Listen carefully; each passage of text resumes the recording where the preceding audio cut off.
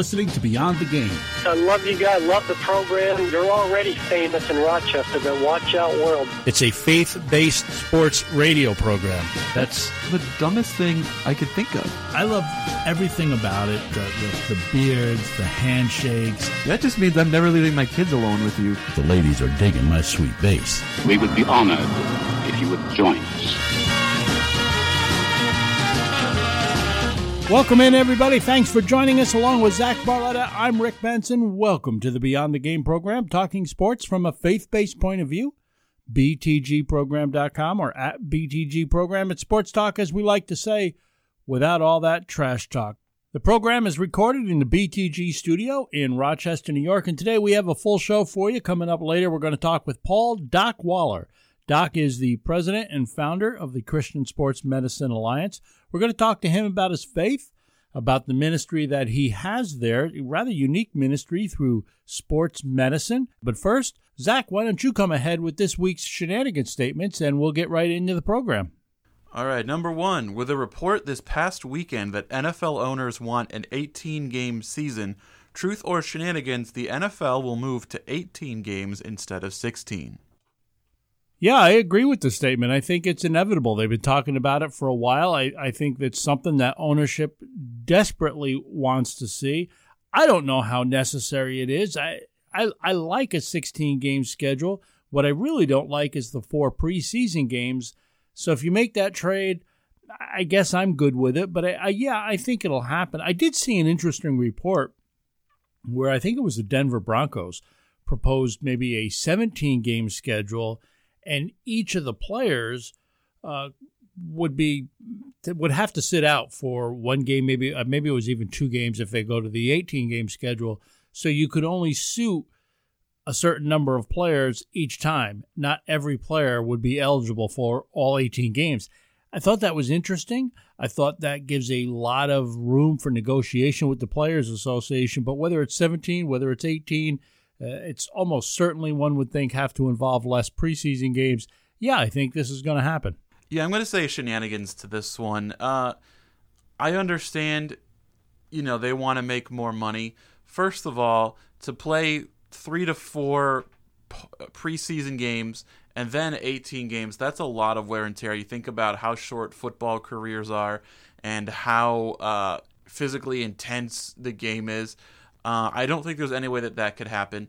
You're going to have to then probably remove 2 of the preseason games to make room for the regular season games, but they charge regular season prices a lot of times for the preseason games. So I don't see that they're really making any more money than they were before. Plus, from a player safety perspective, you can't ask these guys to go through 2 more games of this sort of physical grind, shorten their careers, risk injury to an even greater extent. I just don't think you can do it, especially with unguaranteed contracts. So I just look at it and I think that's not anything that realistically could happen. Well, you could be right. You make some great points. I just think it's something that ownership has talked about so often. And you tend, when you read the sports pages and you listen to sports radio and you hear the same things over and over, it just sort of tends to eventually happen. And I think that's where we are with this expansion thing. But again, you make some great points. You might be right. Number 2, Los Angeles Chargers superstar running back Melvin Gordon told the team this past week he won't report to training camp without receiving a contract extension, and he will demand a trade if no extension is reached before the season, and is apparently prepared to sit out the season if need be, a la Le'Veon Bell. So truth or shenanigans, Melvin Gordon will remain with the Chargers. What say ye, Zach? I say truth to this one. In a lot of cases, you would probably see the player get dealt, but you look at the Chargers, Phillip Rivers is not getting any younger. They are a team that's built to contend for a Super Bowl right now. The other running backs on the roster, Justin Jackson and Austin Eckler, are little guys. They're not built to take a pounding and be a workhorse back like Melvin Gordon is. I don't see how they could go out and acquire a starting running back at this point, just a week or so before camp starts. So, look, I think they're motivated to get a deal done. I think they'll find a way to get a deal done.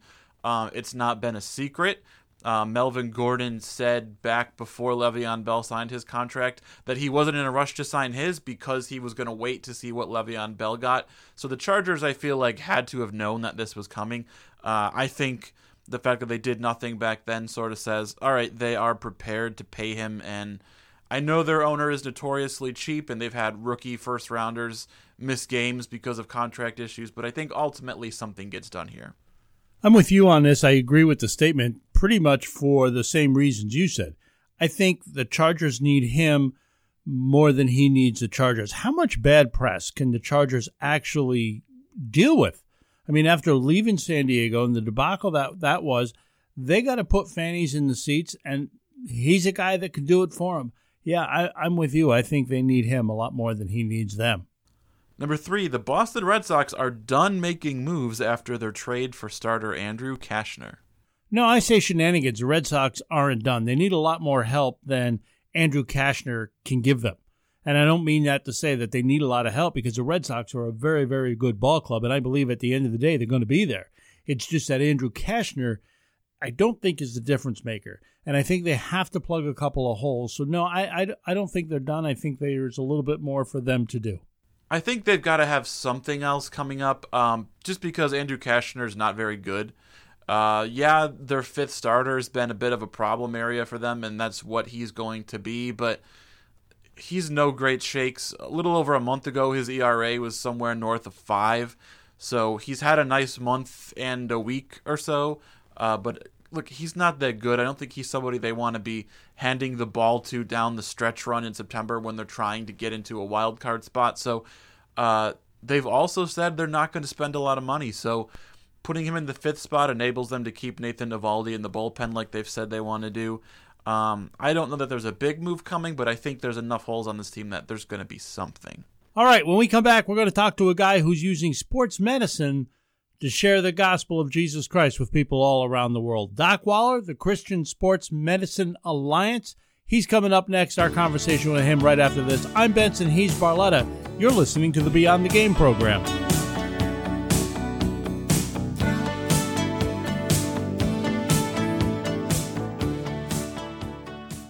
If you know a high school athlete looking to become their best self, think Roberts Wesleyan College.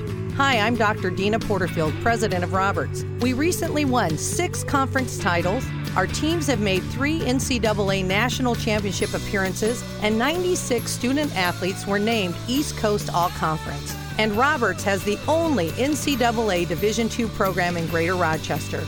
Tell the athlete in your life about Roberts. Visit roberts.edu. When I have a home remodeling project, whether interior or exterior, I call McAfee's Remodeling Company. Family owned for nearly 2 decades, McAfee's Remodeling Company is the name I trust. Mike McAfee put a new bathroom into my house 3 years ago, and I'm still getting compliments on it every time someone comes over to visit. Mike and his crew are experienced and professional, and you'll be thrilled with their work. So give McAfee's Remodeling Company a call today at 402-1070. That's 402-1070. Or visit them online at McAfeeRemodeling.com. It took me a long time to be able to say Chandler has cancer, because that is such a scary word. When St. Jude finds something that works well with a certain cancer, they share that with everybody. And knowing that we don't have to pay for all of the medical expenses, that's huge. We just have to worry about helping Chandler, and he's just my heart. St. Jude Children's Research Hospital. Finding cures, saving children. Learn more at stjude.org.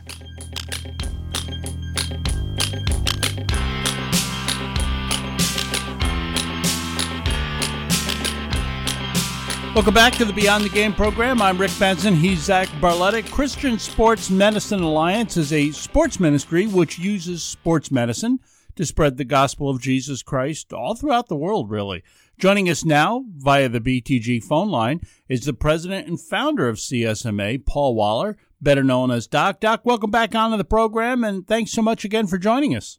Rick, thank you so much for having me again. It's been a while, but it's always good to be back on with you. I want to get right into it. I want to ask you about some soccer injuries. We all know the reputation soccer players have, of course, for flopping, but at the same time, lately, I've seen a number of players at least getting checked out because of a head injury. How prevalent are head injuries in soccer, and do you think it's something that we overlook because football tends to get all the attention? Well, it's funny. I was when we were getting ready for this interview, I was doing some research, and I follow multiple entities that do stuff that specialize in concussions, and I've been working a lot with soccer. I live in Frisco, Texas. It's the home of FC Dallas, the MLS pro team, and I've been the last 6-7 months. I've been working with their developmental academy boys side, and we haven't had a whole lot of boys sustain concussions while I've been here this time around. But we see a lot more girls sustaining, having concussions than boys. And that's just across the board. That is really mainly in high school and middle school. I was reading an article the other day that says that more girls are sustaining concussions than boys. And they believe that one of the reasons is because of the lack of development physically at that age that girls have compared to boys. I mean, they just don't develop as fast as boys do.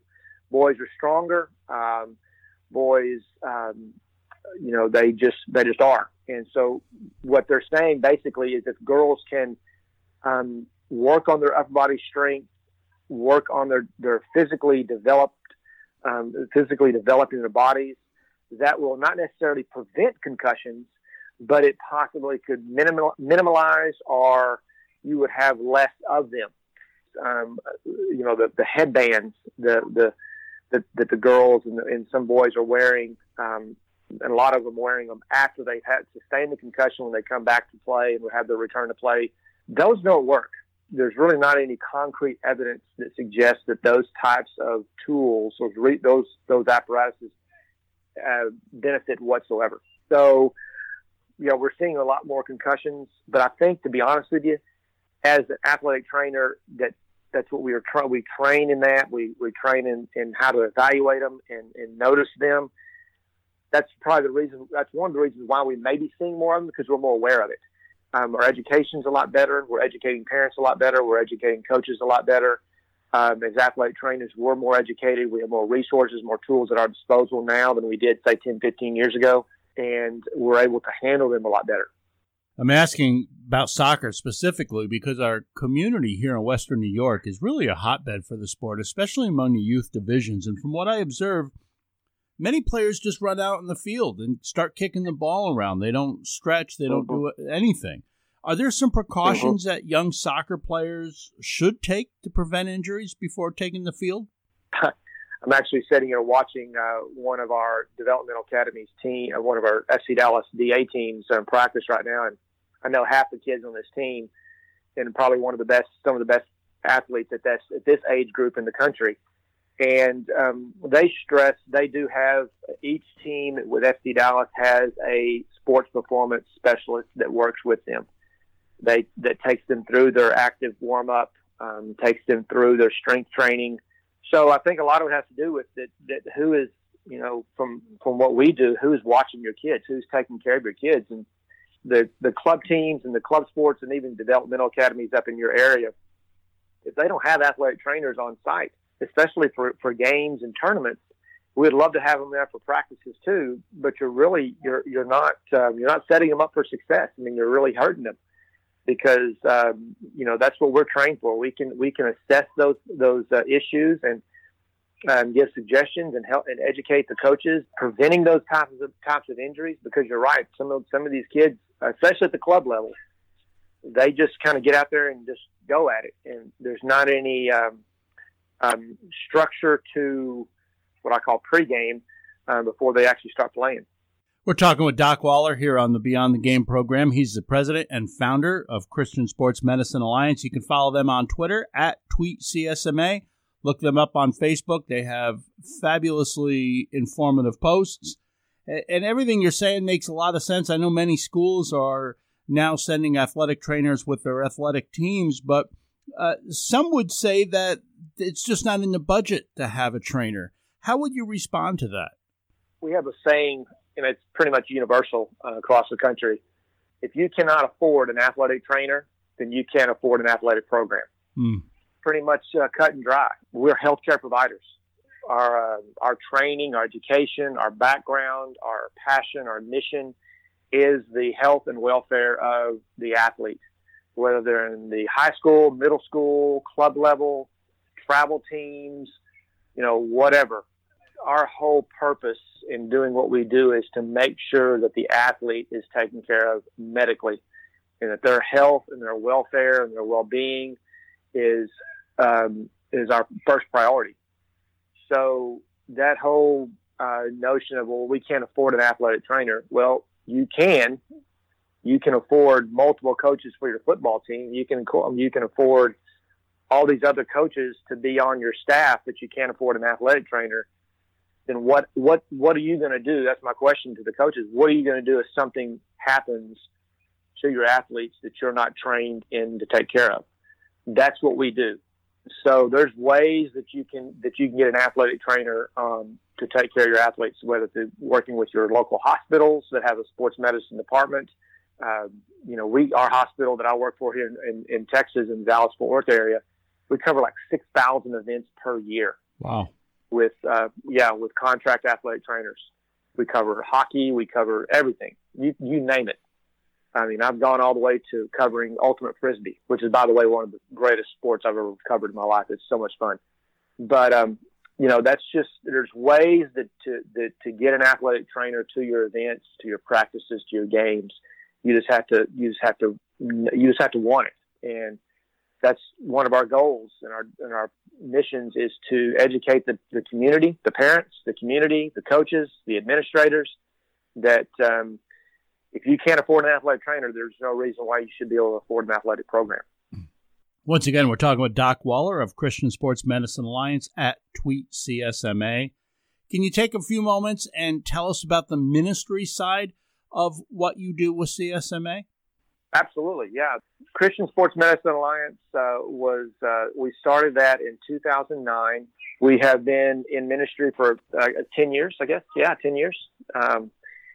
We have gone pretty much all over the world. We've gone to the Philippines. We've gone to Africa. We've made several trips to Bethlehem and the Holy Land.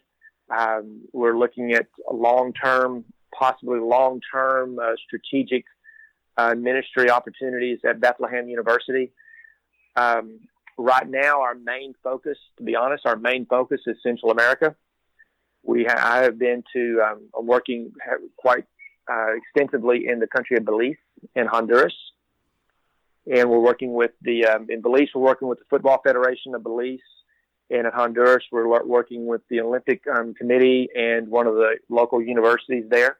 One reason why we picked Central America is because Central America is easy to get in and out of for our volunteers, cost effective, and it's just it's a hotbed because there's absolutely nothing going on in the way of sports medicine in these countries that we have seen. And as healthcare providers, as athletic trainers, and which is just one component of the entire umbrella of sports medicine, our mission is to expand our profession. Christian Sports Medicine Alliance obviously has the ultimate mission of expanding the kingdom. And we use our platform, our skills to develop those relationships with those people in those countries, with the local governments, the organizations, the federations that we're working with, to provide them with the education, equipping them with the resources, and serving them. We've been given space, a facility in both countries to open up the very first sports medicine clinics, provide them with a service, provide them with volunteers that will go in and do assessments and treatments and rehab and education clinics, teaching CPR, first aid, establishing something that, we're talking about concussions, doing baseline testing in these countries, establishing concussion protocols in these countries, and just really using our entire profession to share the gospel. It's a really, really good opportunity. We're trying to, Rick, we're trying to raise money right now to get the proper equipment into these two facilities that we have in both these countries.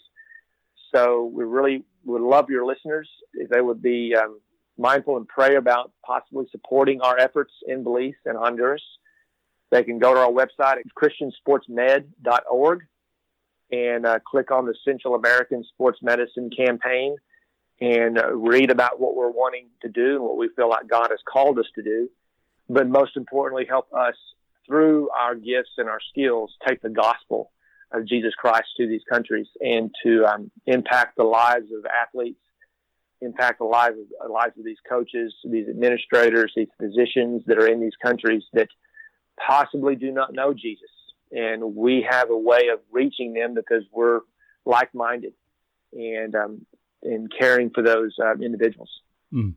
How is it that, let me ask you about you personally, how did you first identify your need for Christ and become a believer in Jesus?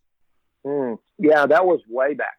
I just turned 50 this year, so that was way back. I am born and raised in Texas. I was raised in the Southern Baptist Church and part of a program within the Southern Baptist denomination was called Royal Ambassadors, and went to an RA camp.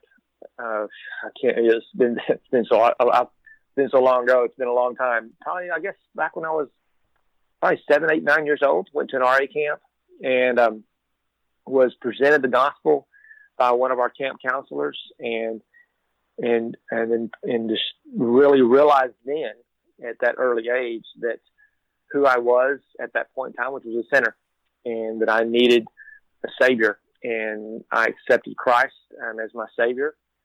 And it's been a journey. I'll put it to you that way. It has been a journey. Obviously, in the journey of a Christian, there is some hard times. There's some rocky roads. There's some uphill battles. There's some valleys. There's some peaks, mountaintop experiences. There's all of it. But obviously, I would not change a thing that the Lord has brought me, that has led me through on this journey, this faith walk.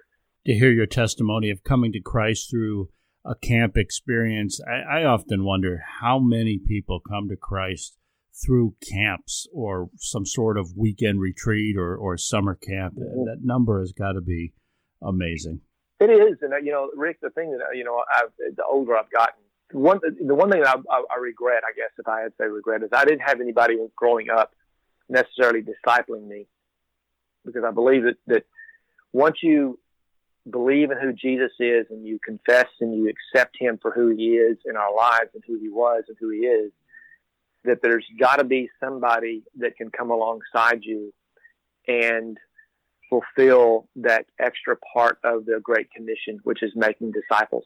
Mm-hmm. And at that point in time, I didn't really have anybody that, that helped me, that discipled me, that challenged me, that sat with me until later in life. And it was at my first high school, my principal of all people, the guy that hired me at my very first high school. I was there for a little over 4 years. And for almost 4 years while I was there, he and I met every single week. And he discipled me. He helped me grow. He helped me learn how to study the Word and how to apply that to my life. I believe that if I had that man in my life, that I don't know if my faith journey would be at where it is right now. So I think discipleship is so key. And that is one thing that we want to do on our projects, is we want to not just go in for 1 week and then leave. We want to be there sustainable. We want to be there long term, helping the athletes and discipling them and reaching them and sharing the Christ with them on a consistent basis. Well, man, that's a great word on the power of discipleship and how important it is. Before we let you go, how can we pray for you? Well, just, pray for, obviously pray for me as the leader of this organization, that I'll continue to be obedient. But, most of all, we need partners. I would love for some of your listeners to either reach out to me or just partner with us financially or through prayer or volunteering, spreading the word up in your area. That's really basically how you can help us and pray for us and be a part of what we're doing. Once again, give us that website or how our listeners can get a hold of you should they want to partner with you if God calls them to get involved in Christian Sports Medicine Alliance. Yep, you can always follow us on Twitter at @TweetCSMA. We have a Facebook page. It's Christian Sports Medicine Alliance. We're constantly posting educational content on good stuff. Injuries, and I mean, we've been really trying to be more proactive about that and posting a lot of stuff on there, just educational material. Our website is christiansportsmed.org. You can email me directly if you would like at paul@christiansportsmed.org, and just kind of share with me what's going on in your life. If you want to get involved in some way, just let me know. Paul, thanks so much for joining us here once again on the Beyond the Game program, and I wish you all the best, and we'll be praying for your ministry. Thank you, Rick. I appreciate it. Thanks. Have a great day. You too.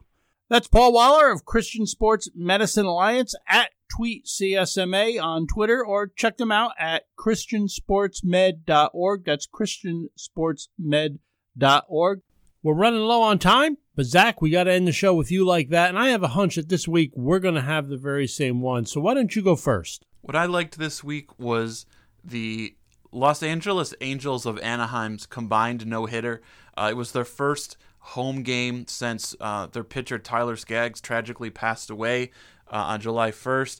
The entire team was wearing his jersey number 45, and on that night that they were honoring him, their pitchers threw a combined no-hitter. There are all kinds of crazy facts. If you look up Tyler Skaggs game facts on Google, you'll find tons of lists of them, but one of the coolest ones was that this was the first combined no-hitter thrown in the state of California since the day that Tyler Skaggs was born. The game got over just minutes before the time rolled over into the next day, which was his birthday. There were a lot of real cool, really crazy coincidence facts about this game. It was wild to see. It was great to see all his teammates lay their number 45 jerseys on the mound in tribute to him after the game ended. Guys were crying and laughing, and just it was a really powerful scene. So the Angels' combined no-hitter in honor of their fallen teammate Tyler Skaggs was what I liked this week. You like that? Yeah, I agree with you, Zach. I had a hunch we'd pick the same one because, after all, what else could it be? A terrific remembrance there in Anaheim for a teammate who was obviously well-loved. That's it for us this week. We are completely out of time. I do want to thank you for being with us here on the Beyond the Game program, and please keep us in prayer. Pray for this radio ministry that God would use it in a mighty way and impact those who hear it. For Zach Barletta, I'm Rick Benson. Lord willing, we'll be back together again next week right here at the same time. Be bold and be great this week, everybody.